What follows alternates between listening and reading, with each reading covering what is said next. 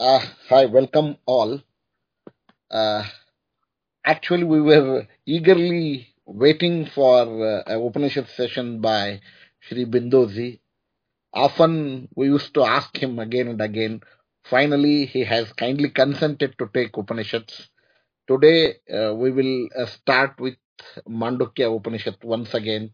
That is a very tiny and the most wonderful Upanishads Bindoji has taken. Mandukya Upanishad is it's found in Atharva Veda and it is the very shortest Upanishads. Okay, it's having only 12 mantras, but clubbed with the Karikas, it has got a different extension altogether. So, without wasting much time, I request Arvindoji to start with the Upanishad. Thank you, thank you, thank you very much. Thank you, Jadaviti. Om NaMo ब्रह्मादिभ्यो ब्रह्मविद्यासम्प्रदायकर्तृभ्यो वंशऋषिभ्यो महद्भ्यो no गुरुभ्यः शङ्करं शङ्कराचार्यं केशवं बादरायणं सूत्रभाष्यकृतौ वन्दे भगवन्तौ पुनः पुनः ईश्वरो गुरुरात्मेति मूर्तिभेदविभागिने व्योमवद्व्याप्तदेहाय दक्षिणामूर्तये नमः ॐ श्रीगुरुभ्यो नमः। The Shanti mantra for this Upanishad is Om Bhadram Karne Vishrunuyama Devaha Bhadram Pakshe Makshabir Yajatraha Stirai Angai Suštuvagum Sastanubihi Vyashema Devahidam Yadayuhu स्वस्ति न इन्द्रो वृद्धश्रवाः स्वस्ति नः पूषा विश्ववेदाः स्वस्ति नस्ताक्षो अरिष्टनेमि स्वस्ति नो बृहस्पतिर्ददातु ॐ शान्ति शान्ति शान्तिः Namaste all. Since we have heard this Shanti mantra in the Muntaka Upanishad also, I'm not taking much time in explaining the Shanti Mantra, but for those who have not had the opportunity to be part of the Mundaka Upanishad classes, a brief introduction is being given to this Shanti Mantra. He Devaha, O gods, Shrunuyama, may we hear, Bhadram, what is auspicious, Karnabhi, through the ears, Yajatra, O gods, Pashyema, Bhadram, that may also see the Pashyama, we see the auspicious things through Akshibhihi, through the ears, through the eyes, Tushtuvasam Stanubihi, through the body, by glorifying you, Stirai Angai, the limbs which are steady and capable of supporting the body without any problem. Vyashema, may we all enjoy Ayuhu, long life to understand, study, and achieve what is the purpose of a life.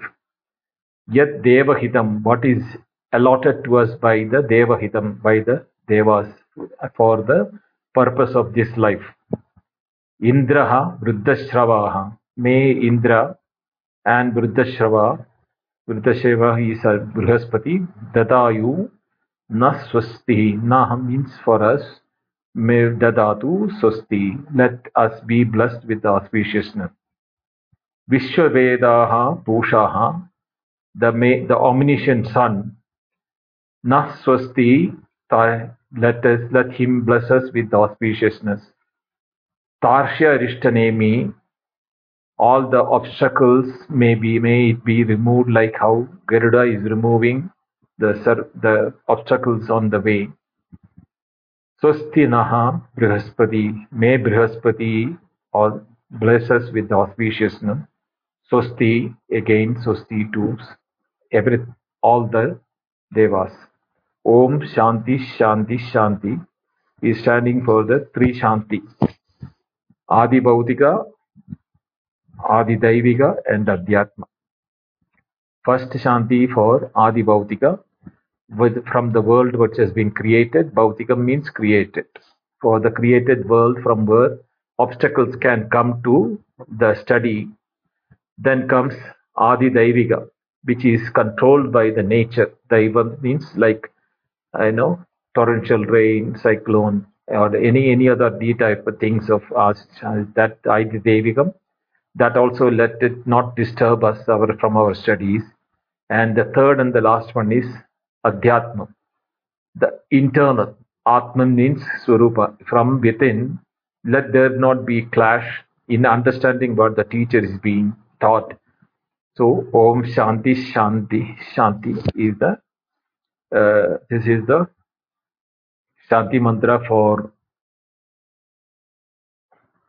this Atharva Veda Upanishads. Both Mandukya and Mundaka, you will find the same thing is happening.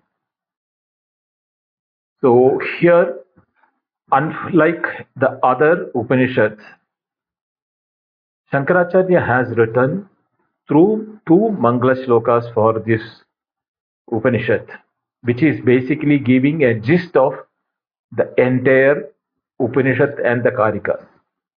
He has presented it in the form of a prayer to the Turiya as a part of the Mangalacharanam for by his. This is unusual because Shankaracharya has not written Mangalacharanam for most of his creations in the Upanishad Bhashya. But here we are finding two of them. So some say that the first one part is for the Upanishad part, and the second one is part is for the Karika part. But both convey the same meaning. When we go through it, we will understand. So the first and the second Mangala shlokas I'll chant together. Then I'll take up one by one and explain it.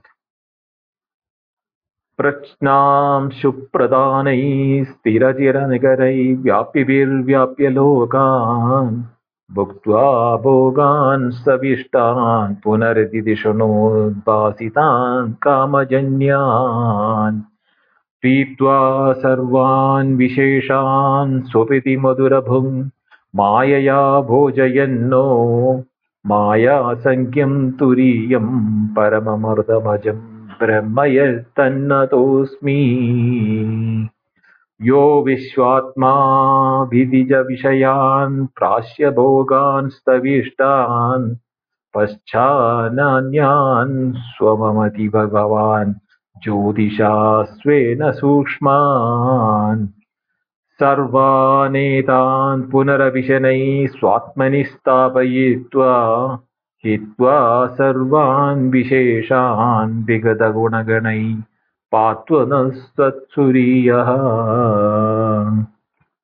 So प्रज्ञाशुप्रदानैः स्थिरचर निकरैः व्याप्य लोकान् is the first line.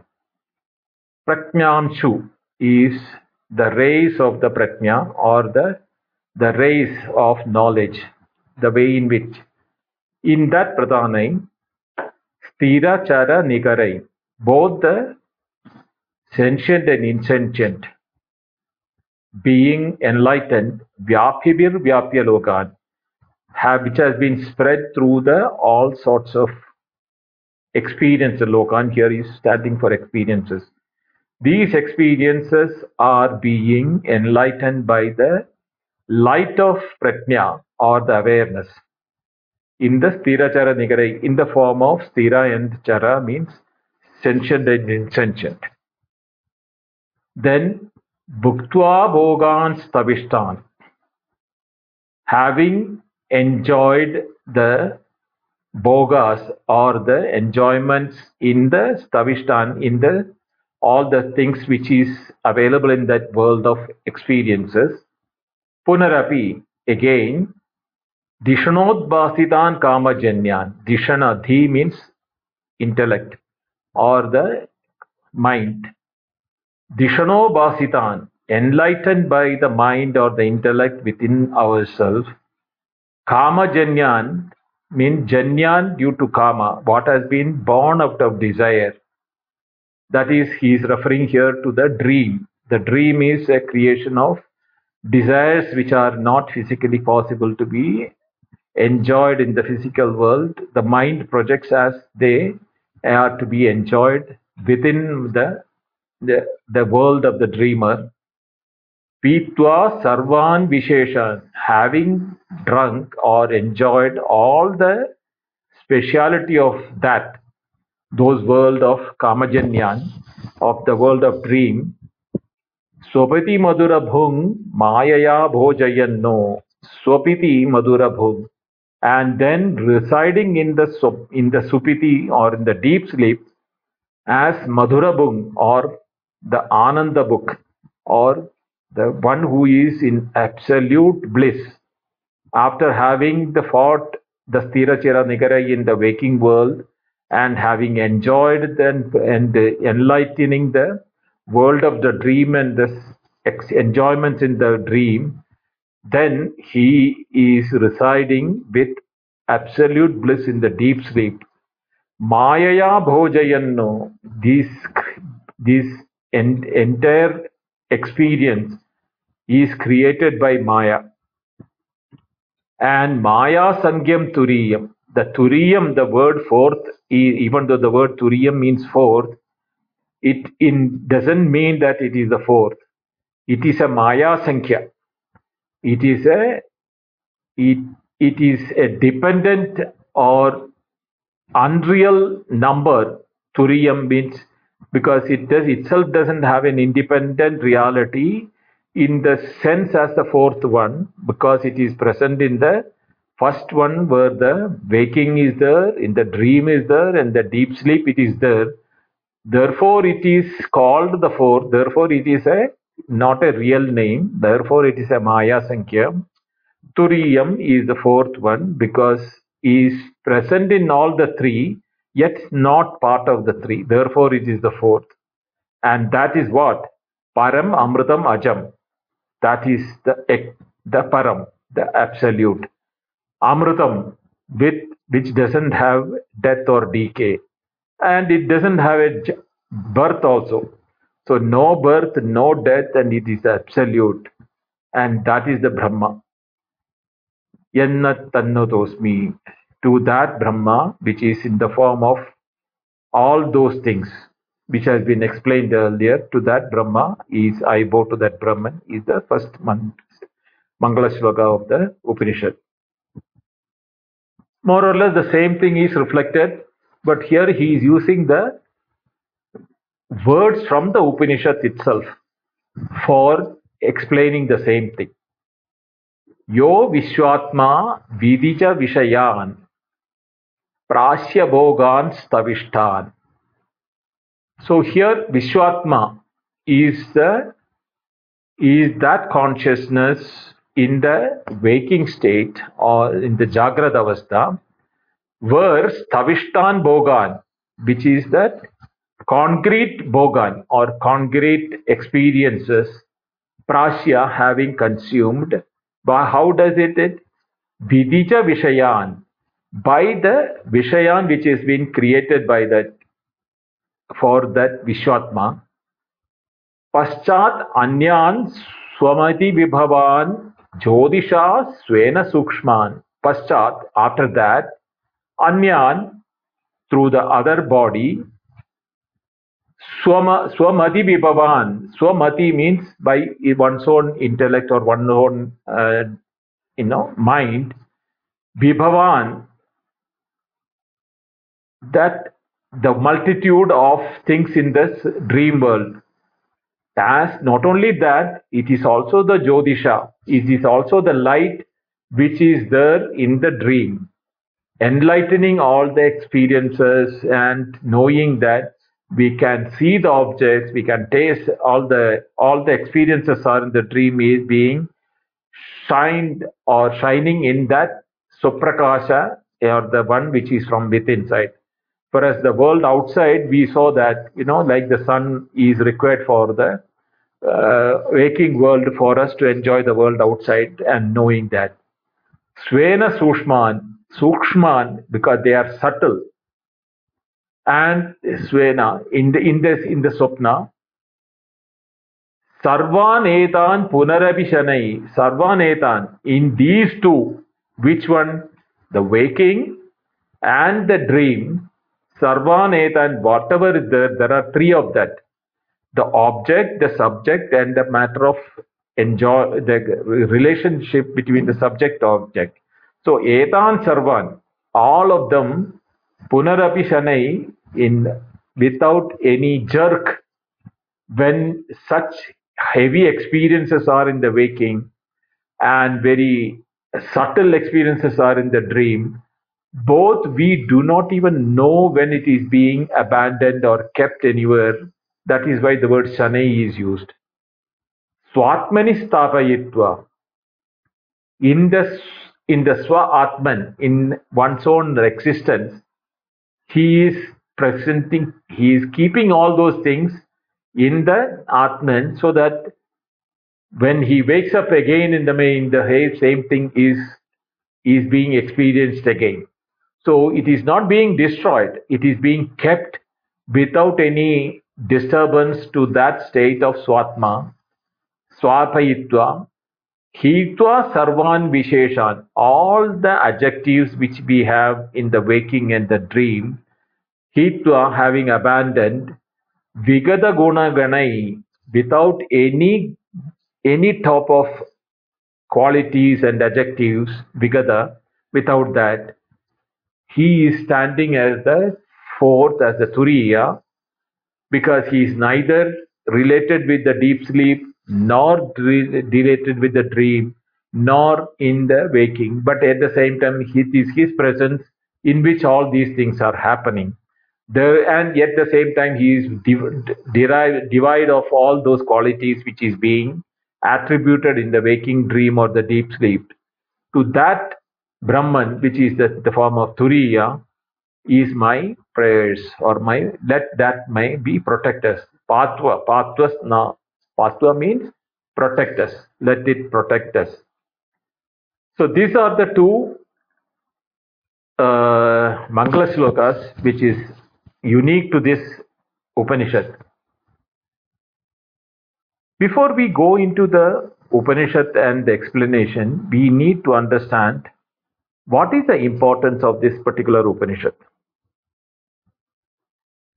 Unlike all other Upanishads, there are difference and specialities for this Upanishad. First and foremost is this is the shortest. There are only 12 mantras for this Upanishad. Starting with Omityeta Aksharamidam Sarvam. That is the beginning word. And with that, as the first mantra onwards, there are only 12 mantras, which can be classified into three groups, which the classification I'll come later. But unlike the other Upanishad, there is no paraphernalia of the Vedas which is being brought here. Here he is talking in the Upanishad, the Muni is talking only about direct Advaita. A person who is not capable of grasping the absolute pure philosophy, he will find this Upanishad not understandable, because there is no coming down by the Rishi for explaining this to the level where in the Mandukya we saw that what are the Dvaya Vidya Vedita Vye Paracha Paracha, and then what is Para, what is Apara, all those things explanations were there in the Mandukya. This is in the same thing, the Mundaka Upanishad. In the Mandukya, which is in the same trajectory, both being the Mundaka Rishi Proktam, Mundaka Upanishad also, and Mandukya. Mandukya is Tasyapatyam, Mandukya. Mundaka Pityam is Mandukya. That is, it's also from in the lineage of Mundaka only this Upanishad is also coming. But here, he has abandoned all the paraphernalia or descriptions with typical the Karma Kanda, Upasana Kanda people are familiar with. So definitely this Upanishad is not meant for people who are into ritualistic, traditional approach to their day-to-day duties and all. This is meant for to be heard by a Uttamadhikari. Uttamadhikari is the one who have the best of sadhana chatushtaya. Now, sadhana chatushtayam are the fourfold qualities which are required for a spiritual seeker. The first one being sadhana chatushtaya, shat sambatti, which is the shamadhamadi shatkam. What does a shamadhi shatkam? I'm not getting into the details because we all have gone through that before. Is basically the physical discipline which is required for tuning oneself for this spiritual life. So Shamadama, Uparadi, Shraddha, Shamanti, Diksha, Shraddha, Samadhanam, all those things will, the six of them will come there. Having trained the physical and the mental bodies of the individual, the person has to develop a sort of detachment or disinterest in the sensualities of the world outside. His mind is no more running away after the objects of enjoyment. Such a person is the one who has developed a vairagya, which is the second quality which is required. Now, when the vairagya comes, there is a chance that you will not remain in the state of vairagya forever unless you are supported by viveka. Vairagya is the detachment. Viveka is the knowledge which helps the detachment. How does the viveka or the knowledge help the detachment? By bringing the reality of the sensual objects or the distractions. Are they permanent or are they transitory in nature? Why am I running after transitory things? And therefore, more and more abandoning of the transitory things towards moving to the which is the ultimate reality, which is on which I can depend upon, that which will not change. Yad vyabhijarate tat yad na vyabhijarate tat satyam is what Shankaracharya says. That which doesn't change is the only truth. Anything which is changing is not true because that is momentarily being experienced. So Viveka is coupled with Vairagya is mandatory for understanding the spiritual qualities. Now Viveka will not come without what? Vichara. Vichara is Nitya Nitya Vastu Viveka. What is transient, what is permanent. This type of an analysis, the Vichara, is what is required, which will increase the quality of the knowledge on the seeker. And these two will make him more detached from the worldly pleasures because he knows that these are all bondage to me because the moment I am attached to something that binds me to it. So I'm not free from bondage unless I am detached to it. This detachment from this bonding nature of the world and to be permanently free from that is what is called the moksha or mumukshutva. Moktum icha, the one to be in free from the clutches of the sensualities of the world is what is the fourth. So after having achieved all those things, if the mind is prepared for listening to the higher level of philosophy, only such a person should listen to Mandukya Upanishad.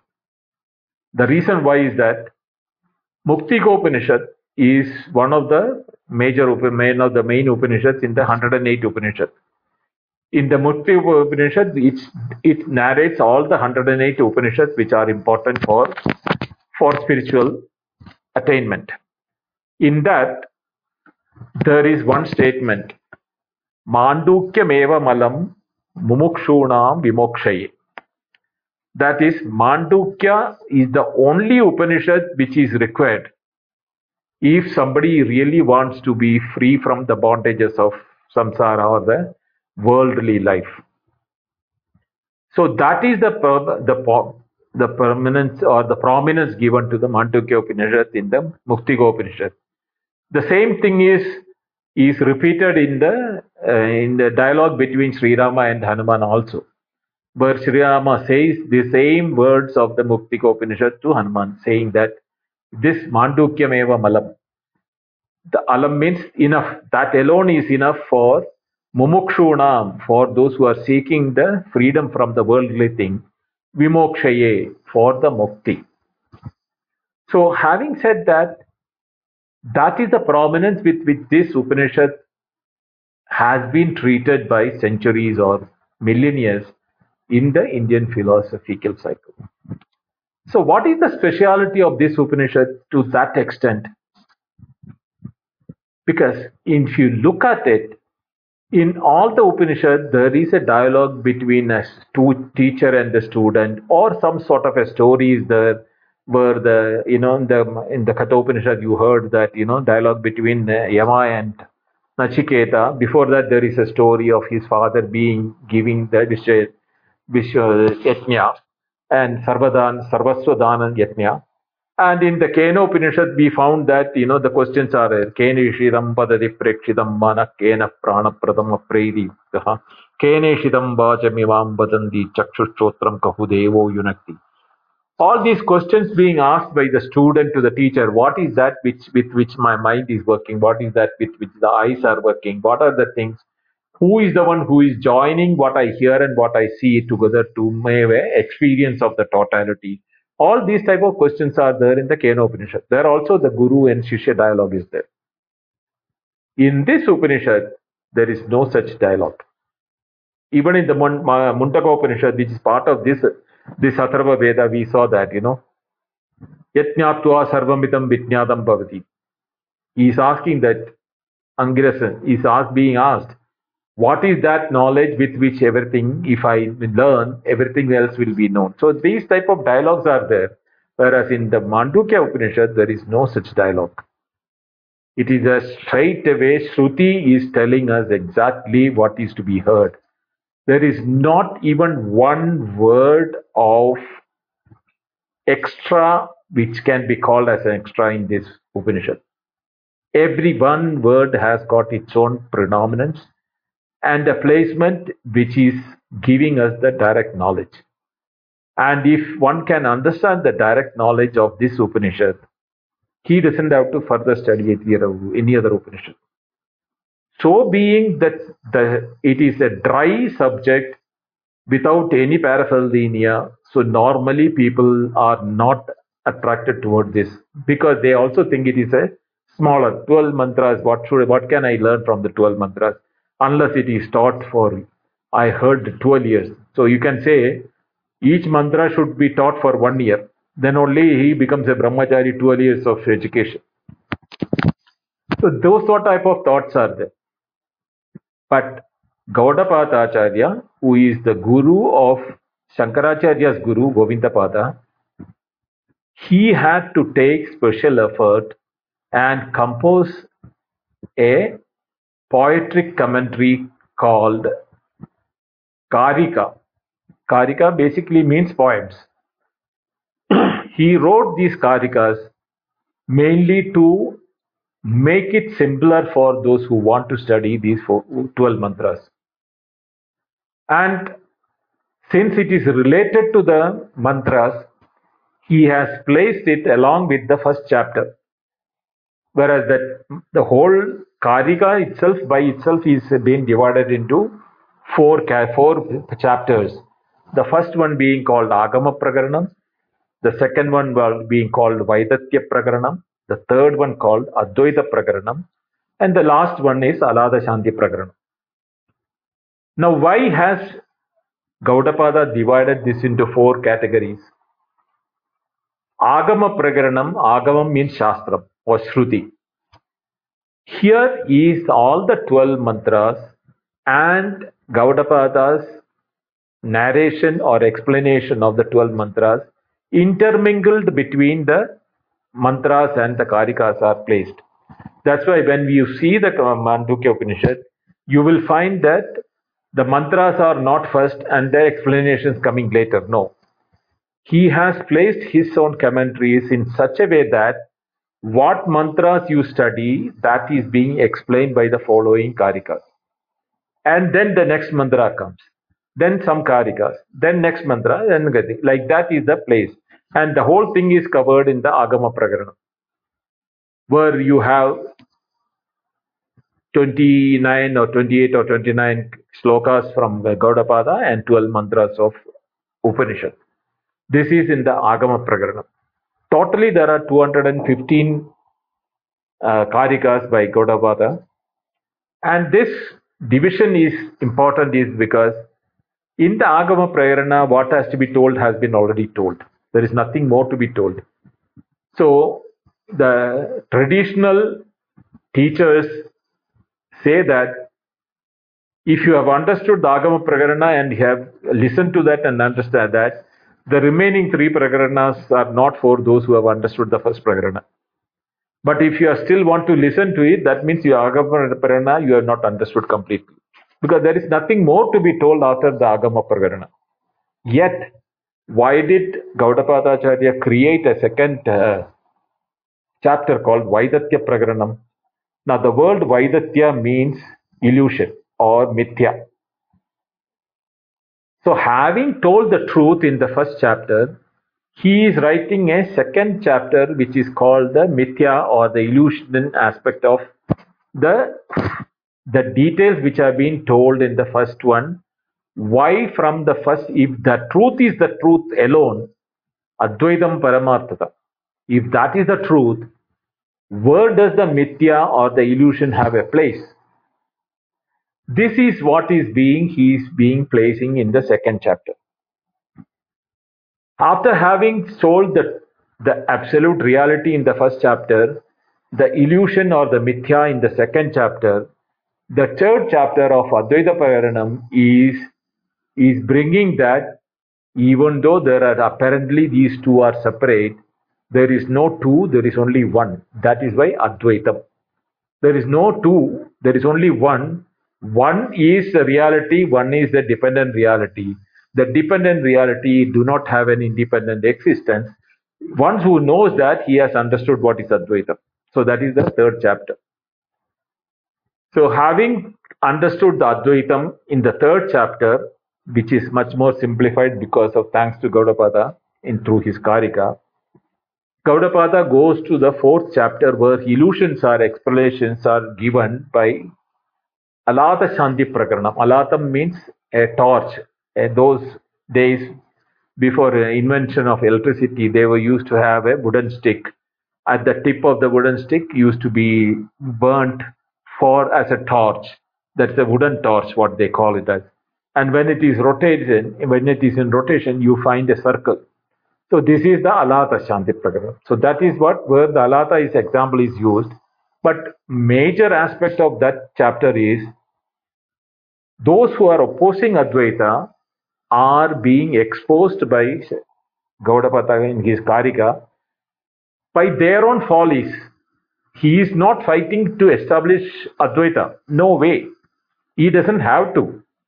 All he had to expose is that the follies in their own philosophy, whether it is Sankhya, Bauddha, or Dvaita, Vishittadvaita, whichever may be the philosophers who is challenging Advaita, their follies are being exposed in those chapters.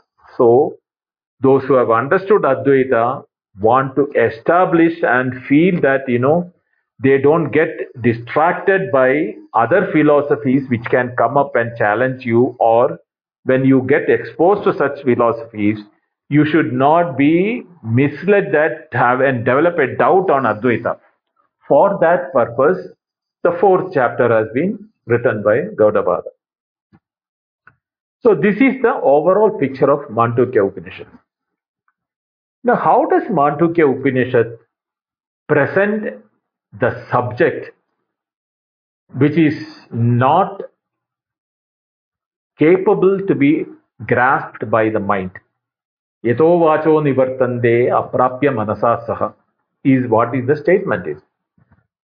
That truth which is not possible within the words to be explained and not fathomable by the mind, how can that subject be so crystal clear explained by a Shastra or an Upanishad within just 12 mantras?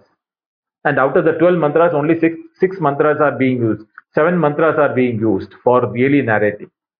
The 8th to 12th mantras are a follow up on Upasana or type of a Upasana type of a thing where you want to meditate upon, or rather meditate, the word Nididhyasana will be a better word to use. Who want to do Nididhyasana on that? That is the 8th to 12th mantras. So in the seven mantras, how can that which cannot be explained between the words, which cannot be grasped the mind, be made available in such crisp words by the Upanishad? To understand that, I have to pause you here and take you to the methodology of word and knowledge. This is a very important aspect. What we should understand is that how can knowledge arise is a fundamental question which has been asked by philosophers from time immemorial. Vedanta, by definition, has accepted six pramanas. Pramana means pramakaranam pramanam. That instrument which is the primary method through which knowledge is conveyed is called a pramana. Now, what are the pramanas which are accepted by the Vedanta? Pratyaksha, Anumana, Arthapatti, Upamana, Anupalabdhi, Shabda. These are the six of them. Pratyaksha means a direct perception, is through Indriya. Our sense organs are giving senses from the world outside, and we get a knowledge of what we see.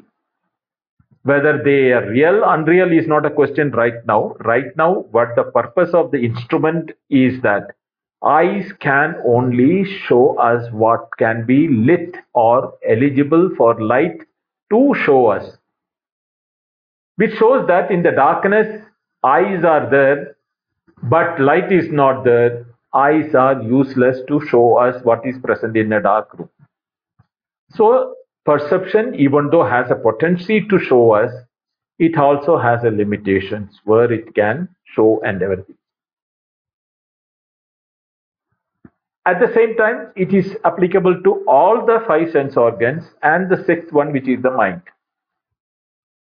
But mind has something more which we can grasp it. That is called Anumana. Anumana is an inference which is in the intellectual field or in the mind based on data which has been collected by the Indriyas. For example, when we see a smoke coming at a far off place, the smoke arising from that place cannot come without fire is a inference. Now, this inference is because we have seen all in an earlier occasion through our eyes that fire produces not only the flames and burning things, it also is giving out smoke. Therefore, wherever smoke is there, the fire has to be there. But there are occasions when I have seen fire when it is burning 100%, yet there is no smoke. So presence of fire will not give me smoke, but presence of smoke I can reduce or I can understand inferent from that. If there is a smoke, there has to be a cause for it, which is the fire. This is called the inference or anumana. Then arthapatti is a presumption based on again on data. Same way, like how we have in the case of is a knowledge based on the inference, the date with data which we have acquired through our sense organs, we also presume that certain things there we are not having a karyakarana sambandha or the cause and effect relationship is not seen directly, but there is a presumption that oh if it is there, then it has to have a cause for it. The cause is also not seen, the effect is also not seen, but if the cause and effect, there is a relationship that both can have to be always together. Then comes the upamana based on comparison or a simile. You say that, examples are used to give knowledge about that. So wherever comparison is being done for explaining something which is not present there directly, you get the knowledge of the thing which is not present directly by showing something which is similar to that. So that is upamana. Anupalabdhi is the absence of anumana type of a thing. When there is when there is an absence of something, you get to know that the absence has happened due to a certain thing which was previously existing there. So anupalabdhi or the absence also gives us the knowledge. See, I mean, the examples, I'm not going to the examples so that, it will become a long talk. I don't want to get into that, but my main purpose is to how the knowledge arises. The sixth and last one, which is accepted by the Vedantin across the board, is Shabda Pramanam. How words can give us knowledge. This is the reason why this Upanishad uses this method of knowledge transmission for conveying the truth, which cannot be conveyed through the words. He is using the words to convey the message. Now, if you look at it, how does it happen? In the Vakyapatiya, there is a text by Bhartrhari, he is very famous philosophy, grammarian come philosopher. And he has also written very good books like Niti Shatakam, Vairagya Shatakam, all those three books. He writes that Idamandam tamak krishnam jayade bhuvanatrayam yadi shabdahvayam jodira samsaram na dipyate. These worlds, the three worlds of experience, not only experience, the three worlds, Jagrat Swapna Sushupti would not have been complete, would not have been possible to be known completely. It will be submerged in the darkness. Andam Tamak Krishnam.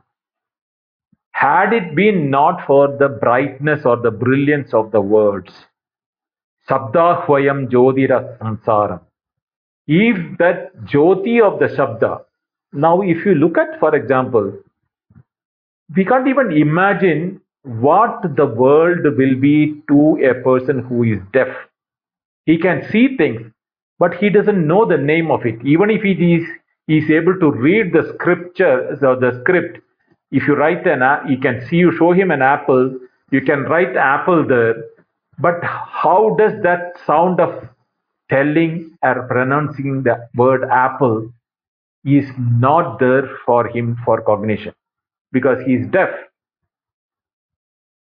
So how does such a person perceive the world cannot be even imagined. If that is the case, what about the person who is blind?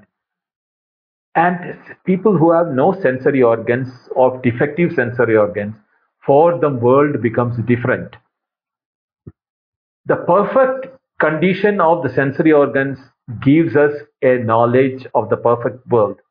Yet, even in that perfection, we are so deluded that we do not see the truth. Having known everything with the most perfect sense organs, we are still deluded by because we don't see the reality. For example, a pot is being made out of mud. We all know the mud is the same mud which becomes a pot. Even when we are seeing the pot, we call the pot, we have the name for it, we have the form for it, we do the transaction with the pot as if pot is a reality with the name and form. All transactions are being done, forgetting that that name, form, and transaction of that activity is what we are doing has a dependency on the mud which has given the name and the shape. This dependent reality of the name called pot and the shape called pot is residing in the mud. So mud is the reality. The name and form cannot remain without the mud. So you cannot separate the name and form without the substratum from which the name and form is being experienced. This is for a person who has got all the in sense organs perfectly available. I'm not talking going into the person who are challenged with the sensory signals. Even for a normal person whose sensory signals are not, we have transacting. Now, if we try to look at all our experiences in our day to day life, what I explained about the pot and the mud is the same for everything in our experience.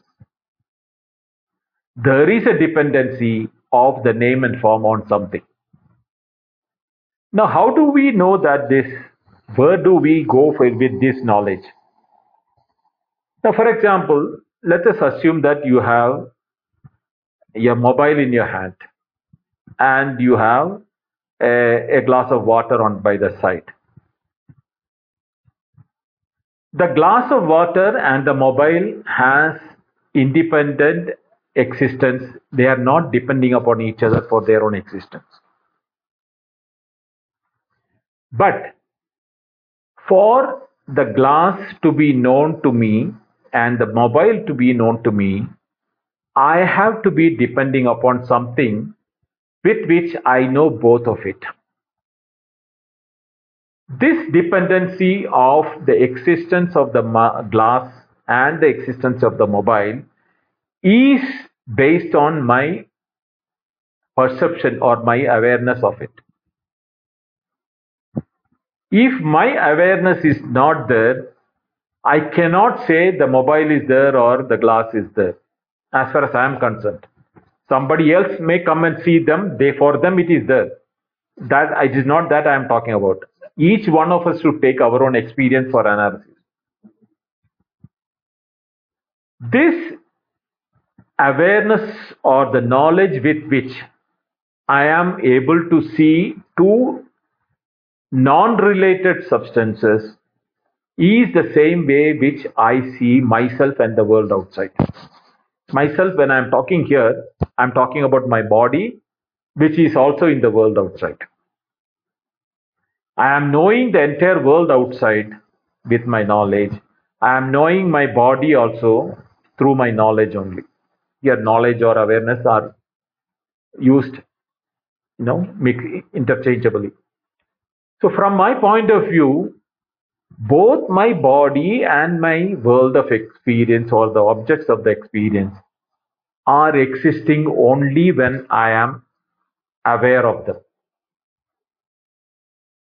This experience is of the waking, same way the dreaming experience also, you will find that the awareness of the totality of the world of experiences existing in the dream is in awareness. The waking is also in awareness. If you look at the deep sleep, even without the objects present there, no idea of who is existing there, everything, I cannot deny my own existence or my own awareness there. So, when we say that the dependent reality is depending on the awareness for its existence, they have no independent existence. Anything you take in the world, suppose you say that there is a city which is by some unique name you can say. That city is there.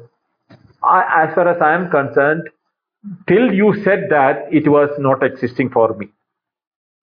It might have been existing for you, but the moment you told me, it came to my knowledge, and in my knowledge, because of my knowledge, through you as a informer of the knowledge, I have that city is also existing.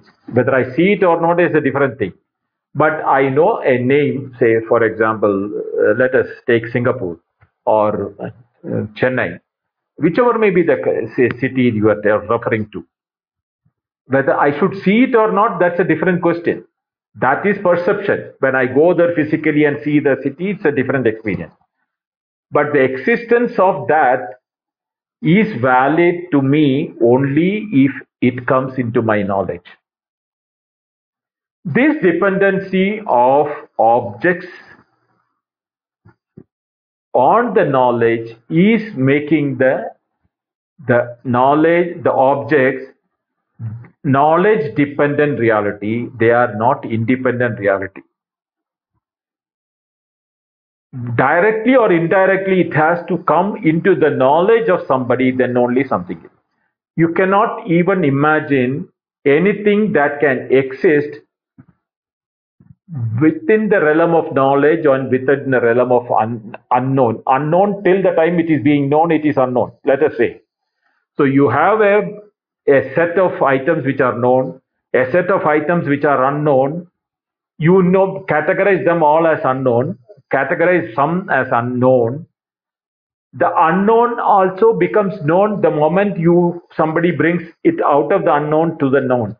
So as far as third party is not there to bring that unknown to me, I categorize them as unknown.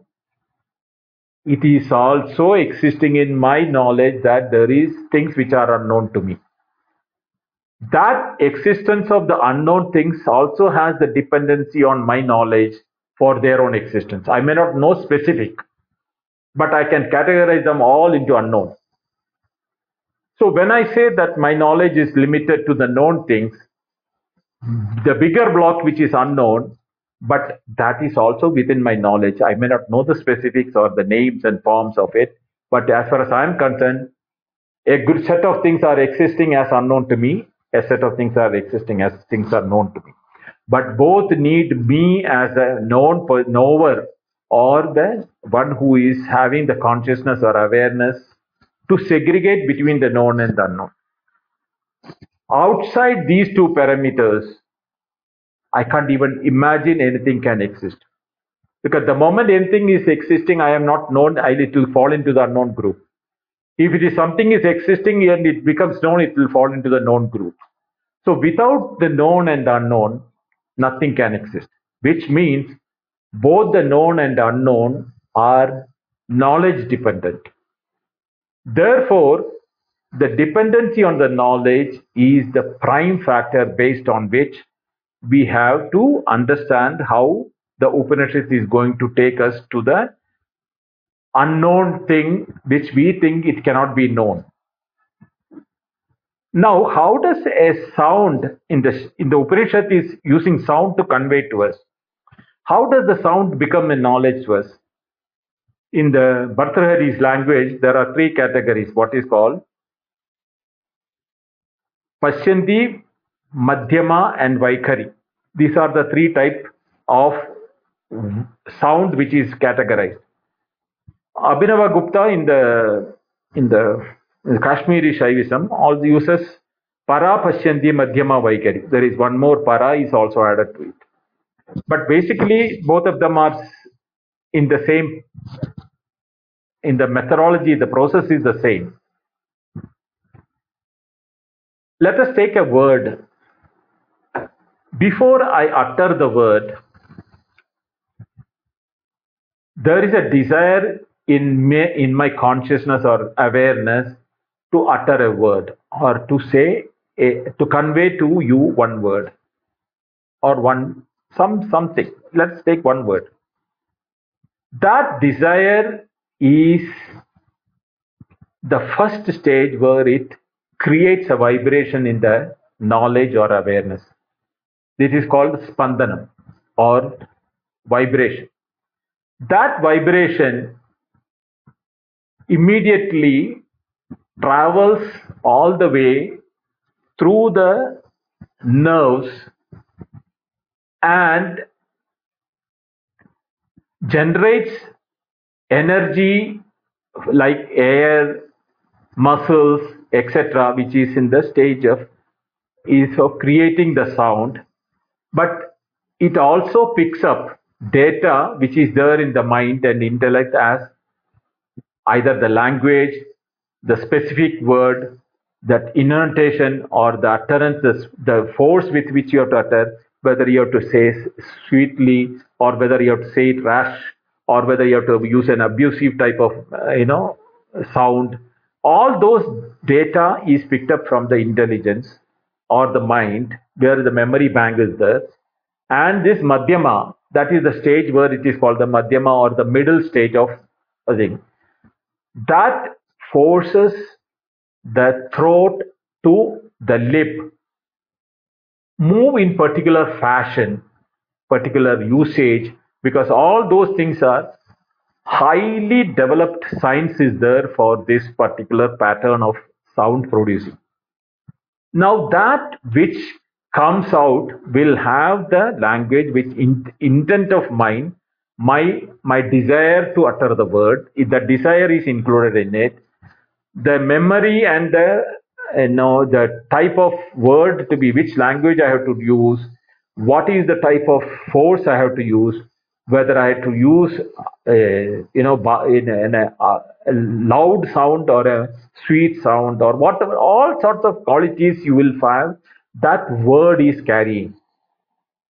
We are not analyzing these words when we normally hear. This word, when it comes to throughout from the mouth, from the throat onwards, is called the Vaikari. That is the last stage of utterance.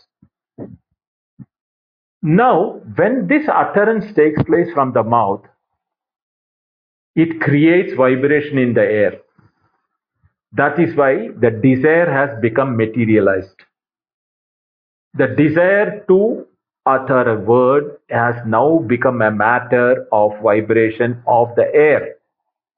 It is a physical movement of the air, which is a matter.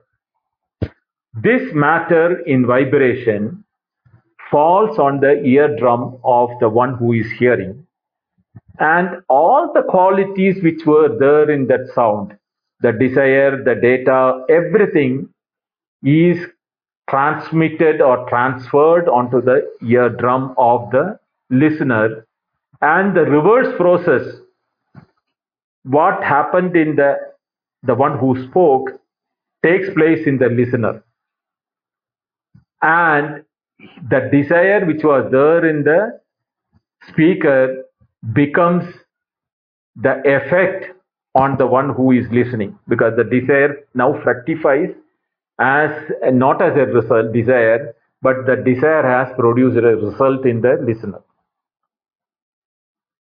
This exactly is the process when the rishi is teaching us the truth. He has to use this medium of instruction, but he is not instructing about which cannot be instructed, because that there are no words to describe that. That is the place where he uses the other methodology like inference, deduction, and the sound and examples, etc., to take the idea which is the desire with which he is speaking in his mind, becomes an effect in the student's mind, and when he listens that, he is in tune with the teacher, unless there are obstructions which he is. That is why the chitta shuddhi or the purity of the mind to listen a subject like this is at most interest. If there is no purity in the mind, that what you are hearing from the teacher will get tainted or colored by your tendencies, and that tendencies will misguide you, and you will have the three type of defects on it. Either you will not understand, that is, which is called ignorance. Either you will hear it wrong, that is a misunderstanding, or viparya, or you may doubt what the teacher is saying because you are not grasped, you are not absorbed it fully. So the reaction has not taken place fully because you are obstructing it. So these type of defects takes place in the listener's point of view. From the teacher's point, it is not there because he knows what he is talking, he has conveyed it. This methodology is important for the. Why I'm talking about these methodology and these things are important is that in the 7 mantras of the Upanishad, each word has got its own importance. So unless you keep away your baggage, band and baggage, or your tendencies outside, you will not be grasping the Upanishad in its purity. If you want to come to confirm that to the robots or artificial intelligence, if that is running in your mind, you will not listen to what the Rishi is saying. It is important that with a clear, crystal clear mind. You listen to that.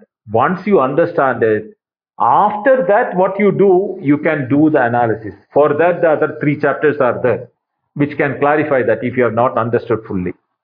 So it is important that we take this step to understand the Upanishad. And what does the first mantra say? The first mantra itself is says that ओमित्येतदक्षरमिदं सर्वं तस्योपव्याख्यानं भूतं भवत् भविष्यतीति सर्वम् ओंकार एव. ओम इति एतत् अक्षरम् इदं सर्वम्. All this idam sarvam. All this what we are now talking about is nothing but Om. The symbol Om is used because that is a script. That is everything. Aksharam means indeclinable or indicable thing. Tasya upakyanam. Upakyanam means the crystal clear exposition of that Om is what is going to be told by this Upanishad. What is that Aksharam? Bhutam Bhavat Bhavishyat. Future, present, and past. All are included in it. Iti Sarvam Omkara Eva. All of them are in Omkara. Not only that, Yacha Anyat Trikalatitam. What is beyond the three also is that Tatapi Omkara Eva. Even that is Omkara Eva. This is how the Upanishad is going to start. So you can imagine it is going to talk to you something which is included in all the future, present, and the past of our experiences, and what is not or what is beyond the three, which we cannot even imagine, because we, as a time concept, we have know only the future, present, and past. Can there be something beyond the three? Is not even possible for us to fathom now, right now, unless we understand what the Upanishad is wanting to say. This is how the first mantra itself is talking about. So now you know why the importance of listening correctly and understanding that is important when it comes to an Upanishad of this sort. I have taken 10 minutes extra, but I thought unless I complete to that and introduce you the first mantra of the Upanishad, I will not be doing justice. We will take this first mantra in detail in the coming Friday, same time. Till then, I'll stop here. We will have a question answer regarding this portion which we have now spoken. Now, after that, we can move to the next room.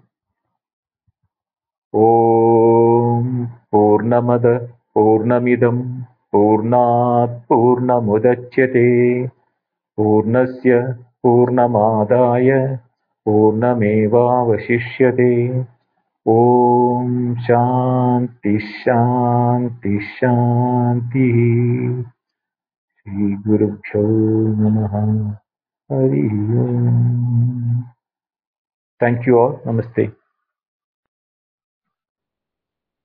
Thank you very much, Arbindoji, for the wonderful explanation, the very background of the Upanishad and the Mangalacharana, and including the very first mantra of the Upanishad. Beautifully explained. Thank you very much. Now the room is opened for the discussion. We will confine the discussion only to the portion dealt by Sri Arbindoji today. Post that, we will go to the other room for general discussion. Thank you. Thank you very much. Can I ask a question? Yes, please. Okay. For the four layers of consciousness of Brahman, Maya is the fourth one, and Brahman is the only one that is not part of the other three. If can I also move that inside myself? those four layers, like gross body, subtle body, causal body, and Brahman. And is that on an even level? And if so, um, then my body belongs to Maya. Then the next level belongs to the subtle body. Then the next level belongs to the causal body. And then all of that is created by Brahman. Am I understanding this correctly? Karen, you should not use those because that examples are used normally when the srishti or the creation is explained, like causal body, etc., etc. In the ways of Mandukya Upanishad, the approach is totally different. It explains the experiences, not of the body. The waker, dreamer, and the deep sleeper are the three experiences, the three worlds of experiences. In the three worlds, we have the three of the subject, object, and the relationship between the subject and object. The type of body has no relevance whether it is a Karna Sharira or Annamaya Sharira, Pranamaya Sharira, Ityadi. That is all a different Upanishadic method in which where the creation is assumed to be real. As far as Mandukya method is concerned, it is going to tell you what you think as real has no reality. But where do you get the reality from? You should know it to know that why it is unreal. That is the method in which Mandukya will take you. Thank you. Hari Om Minduji, this is amazing. Thank you so much. Loved it. Just a quick question. Mandukya Upanishad. Mandukya. So if we break it down, is it the dukkha of the man, or is that kind of not the right interpretation of Mandukya? Manduka is the lineage of a Rishi in the Atharva Veda. The Mundaka Upanishad and Mandukya Upanishad belongs to the same lineage. The Mundaka Upanishad is the first one which is more rudimentary in nature or fundamental in nature, whereas Mandukya Upanishad is the pure essence which is of the Upanishad by say. That is why it is crisp and short. So there is nothing called Sukha Dukkha which is attributed. The word Manduka is the name of a rishi, but Manduka is also known as a frog in Sanskrit. But it has nothing to do with the Manduka, frog, and in this way. Because those days the names of the rishis, Shaunaka, Shunaka means dog. So Shaunaka is the Shunakasya Patyam Puman, is the Shaunaka. So that way the Shunaka also is name of the rishi and whose son is known as Shaunaka. So they don't relate to the name of rishis of those days with the current Sanskrit wordings which are standing for it. So there is no word Sukha Dukha in this word for Manduka. Yeah, I think when I try to pronounce it in English, I'm not pronouncing the properly, so it's sounding like something else. Yeah, that's all. Yeah, okay. Binduji, could you elaborate on the levels of speech that you brought up?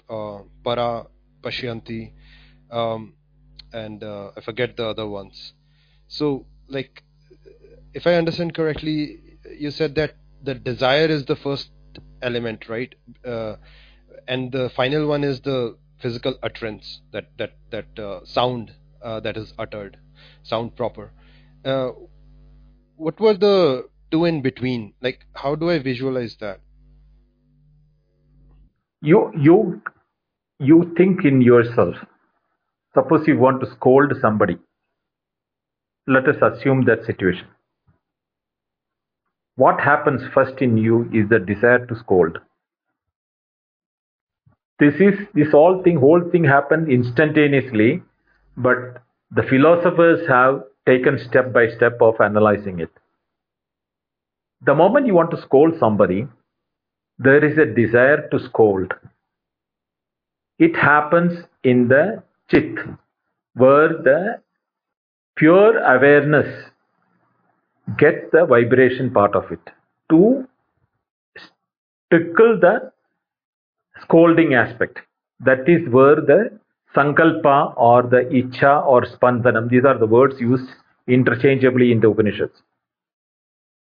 What happens is that when that desire to scold comes, the vibration from the chit travels all the way to the Sushumna Nadi, to the Mooladhara Chakra.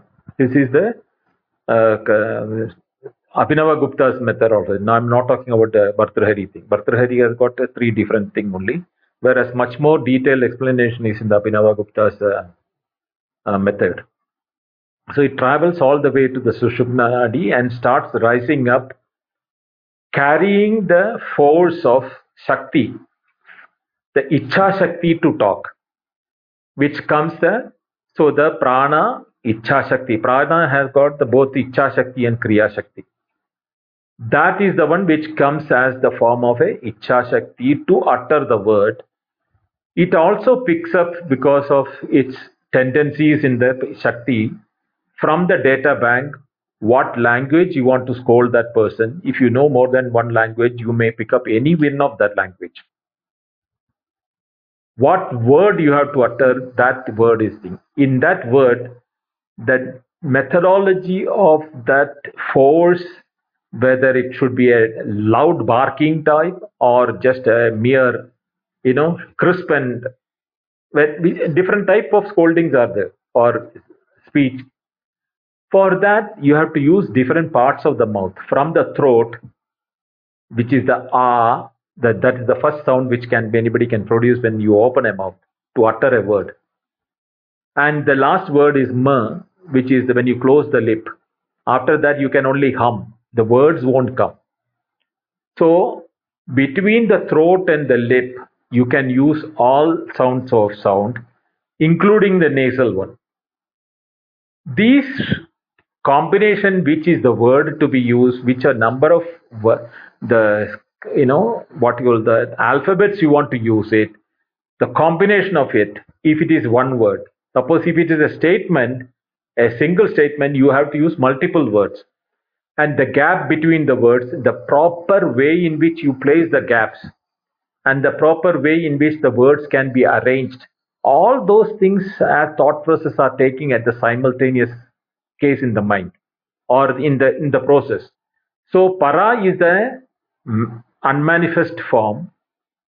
Pashyanti is the word. The pashyanti means is the seeing or the desire become to the word, to become a word. Madhyama is the process where you do all the mixing up of the data and the tendency or the word, language, everything you think. Then the last one is when the Vaikhari, which is the audible sound which comes out from you. That audible sound will have all the qualities which you desired to utter. It cannot give other than that something which is not your desire. So the desire is the root from which the whole thing is prompted. Methodology is accumulation of energy, words, tendencies, language, etc., etc. And then it becomes a word. The reverse takes place in the listener's mind if he is pure, unless it is obstructed by his tendencies. So, Binduji, in that case, I was wondering, so there is a teacher, and I'm assuming the teacher to be enlightened, and and the teacher is teaching to the disciple, and of course, the teacher is doing that by uttering words. Now, here I'm trying to understand whether that first tickle, that spanda that happened in the enlightened teacher to utter the word, was it like the disciple acting as a catalyst, saying that, oh, Guruji, teach me something? Or is it that the Guru wants to teach to the world, like, and disciples may come and all that? So, like, is the initial desire in the teacher being touched by the disciple, or is it coming from the teacher themselves, uh, to teach the world? Let us take example of this very class. There was no demand from anyone for a particular Upanishad to be taught, or what time or when I should do. This desire was prompted from within myself. On the contrary, I am doing another class on Tuesdays evening. There, the demand has come from after having completed one book, the students wanted to go to a similar book or in a higher studies. So the demand came from the students as to what to be studied. So I took up Dakshinamurti Stotra with the Sureshwaracharya Swartiga there. So those are things which are prior to the process which I explained. What I explained was what caused the desire is not what is in me. The moment you want to utter a word, it starts with a triggering of the desire to utter a word. Now, the scolding can be desired by a child which has been naughty to you. He can trigger the desire for you to scold. So those are different aspects which is not to be confused with the process what is called para pashyanti madhyama vaikari. Oh, okay. So this is only in the context of speech. The main motive, that is like on a different level. Like the desire to teach, that itself is on a different level, and this is just in the context of the speech utterance, basically. Yeah. Yes, that's right. Okay. Thank you. Good evening, Bindoji. It was great start finally, and Thank you, Vinod. I was waiting for it, and finally it's happening. It's very nice. So one of the things is that so in this model of the way the desire is translated into something physical. So there seems to be one plane where there is a reality which is simply there but not expressible, in any way. It's simply there. The desire, the source form of the desire. And then it uses the speech mechanism or visual mechanism to express itself. And whether it is to yourself or to other people and so on, which we normally call it as a cognitive capability, or, the kind of cognition that happens, which is actually in the physical plane, in the physical reality, the way we look at it. So there is an interface between one reality, which is non-physical, to the physical, right? So essentially the model seems to be that that awareness or that ultimate reality is actually changing contents of this reality, whatever we are experiencing, directly, right? Yeah, Is yeah. that Here it is why I want you to know this is because how desire can materialize. no? But I would say that No, the desires to utter a word is the simplest word to be explained. But how in the human conditions, janadi, ichhati, yatate. These are the three stages.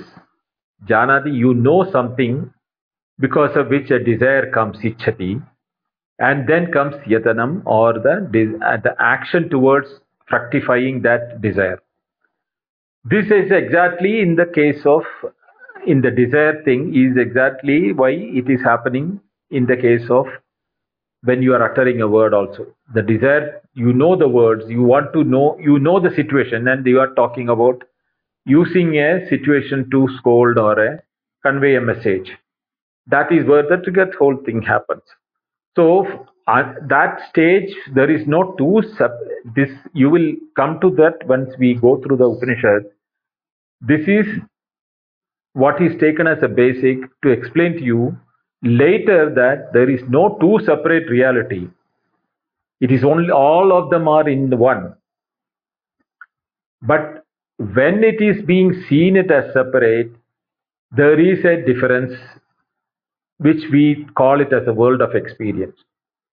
The world of experiences are not separate from you.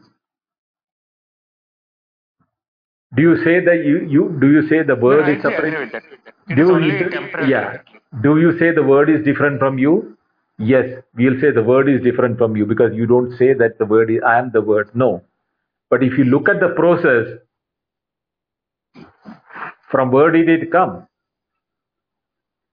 No, that's a It came from you. yeah, that's a different question. I'm not focusing on that aspect actually.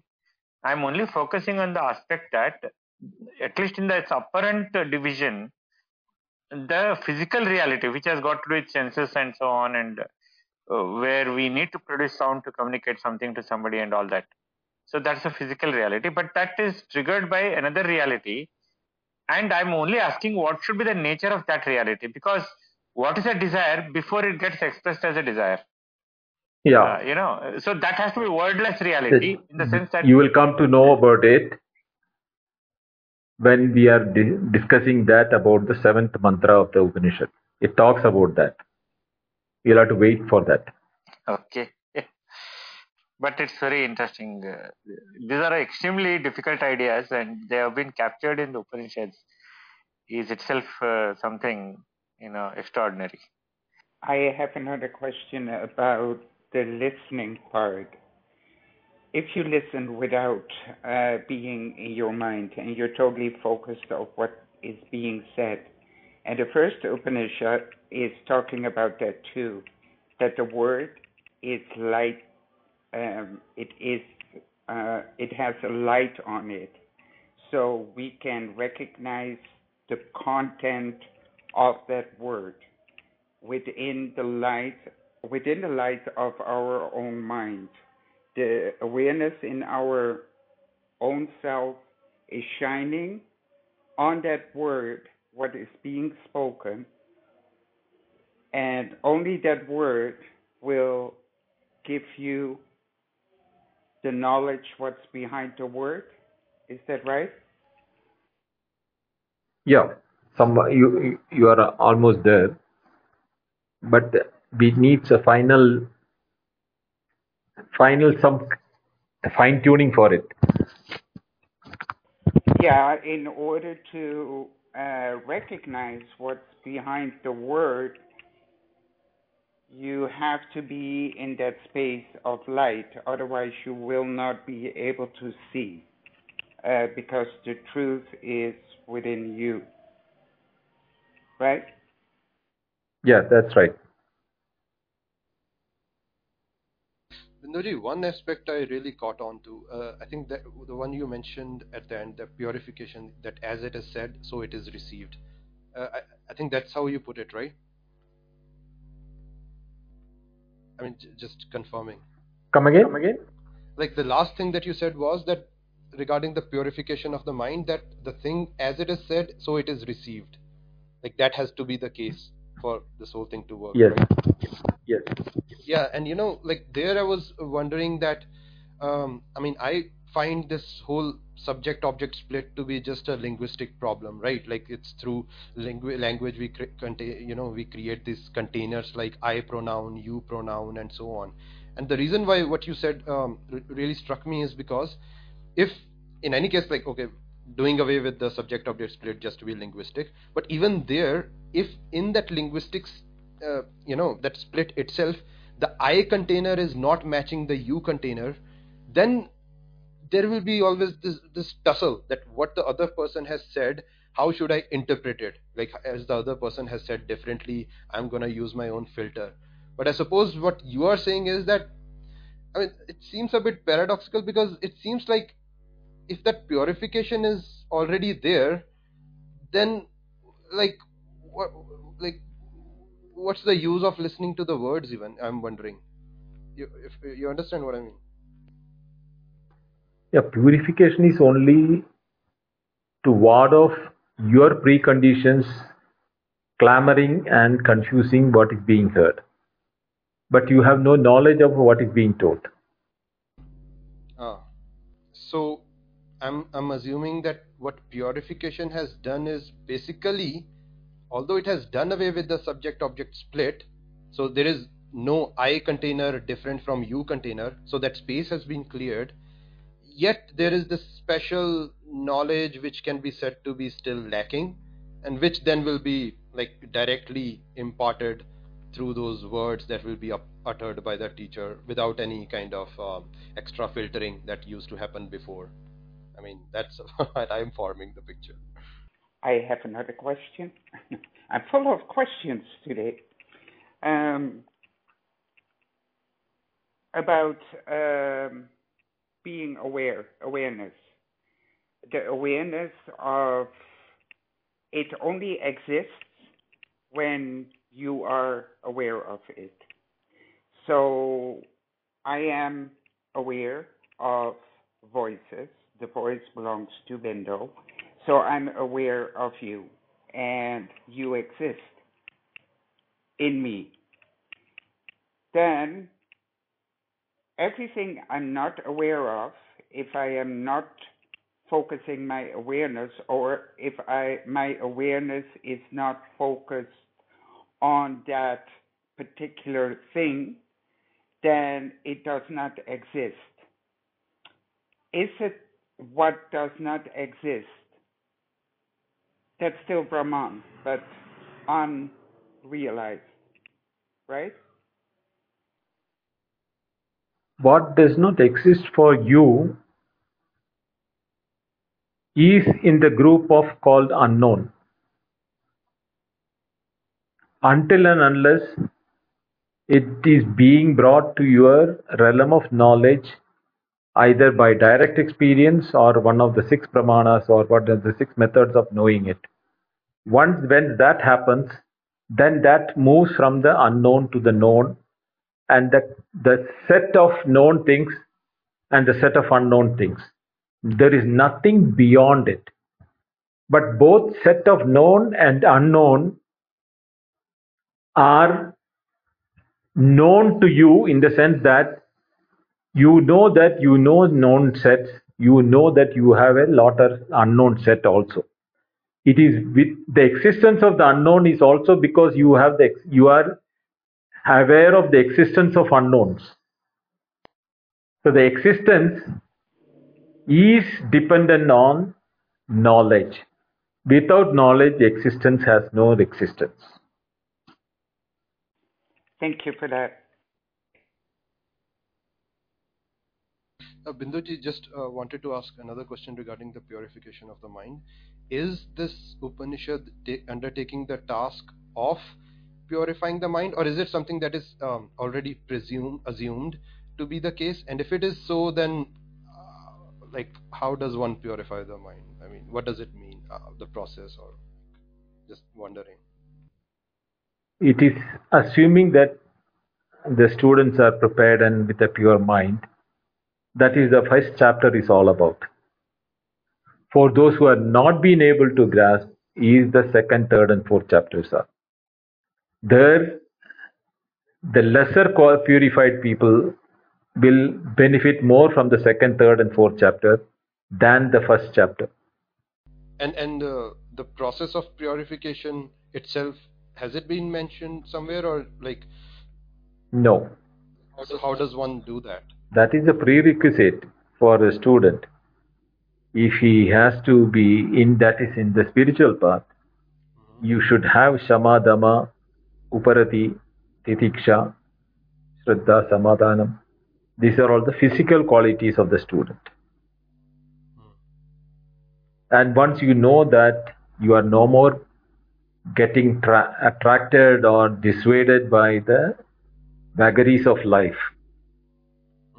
you start a detachment or a disinterest in the world of objects. To establish that disinterest, you will use the knowledge of what is transient, what is permanent. And that becomes more and more established in you, whereby your improvement in your personality takes place, you are less of interest in the world outside, or the distractions outside, and your mind naturally gets tuned to know what is the truth, ultimate truth. You know that is what is truth and what is transient, but you still do not know what is the ultimate truth. So the more you remove the transient ones, more you will be moving towards knowing the ultimate truth. That is what is called mumukshutva, or that is the where the purity is all about. And like I'm wondering if there is a kind of like checklist or something like that by which I can measure if, like, I'm this much percent purified, or anything like that. Like I'm wondering if that can be like if that can be measured somehow. It is just like if you have a toothache, even the dentist cannot say whether you have been cured of the toothache unless you tell that now I don't have toothache. Dentist can only provide you with the treatment or the medicines. But the ultimate experience of getting rid of the toothache lies in the patient. Same way, the teachings of the Upanishad, the teacher, and the scriptures all are the dentist who is doing the things. Whether you are taking the medicine or not depend upon your purity. And if you take the medicine, then you have the result. You don't the teacher cannot say the result. The one who takes the medicine only can say the result. But Binduji, in case of pain, it's very apparent that what is being asked of. Like no pain, yeah, that very very good. Like there is no vagueness about it. It's a physical pain which is gone. Like health is the normal condition, and any kind of discrepancy, some kind of pain or something like that is easily noticed. But when it comes to mind, I think the term purification gets very vague, and that's what I feel, and that's where I think things get tricky a bit. Like, how do I like know that my mind is purified as it is being asked of? Like, In fact, Shankara uses the very example what you said. Anarogyam or the sickness is not something which is outside. It is an impediment to health which is called the sickness. And by removing the impediment for the health, the natural state of health is restored. Same is the case in the case of this knowledge. Today, the ignorance of what is the reality and what is the truth behind all these experiences are not known to us, which is the impediment because of which we are getting attracted to the world outside and the delusion in the world outside.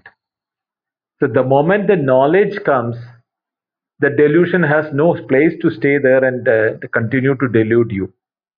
So whether you have stopped getting deluded or not, the outsiders will not be able to tell. It has to be told by you whether you getting deluded or not, right?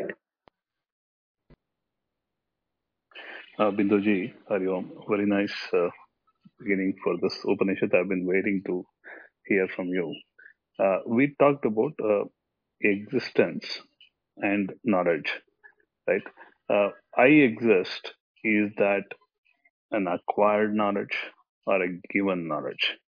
Because we also used it to refer to, what is known and what is unknown, while existence of known and also existence of unknown is known to the knower. Just want to tally all of this. Is I exist is an acquired knowledge or given knowledge? In that, the exist is not acquired, that is natural. The I is acquired. Yeah. I is also natural. No, I is acquired.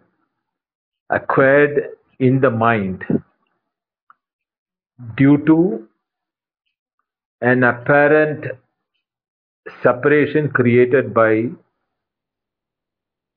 not knowing the truth that the world is separate and I am separate from the world. Therefore, I is an acquired existence, not knowing the world, and you are not separate. It is a natural aham vritti, idam vritti is a natural split as well. Natural split after the delusion has commenced. Okay, it is before delusion. Okay. The separateness is a, imminent. Okay.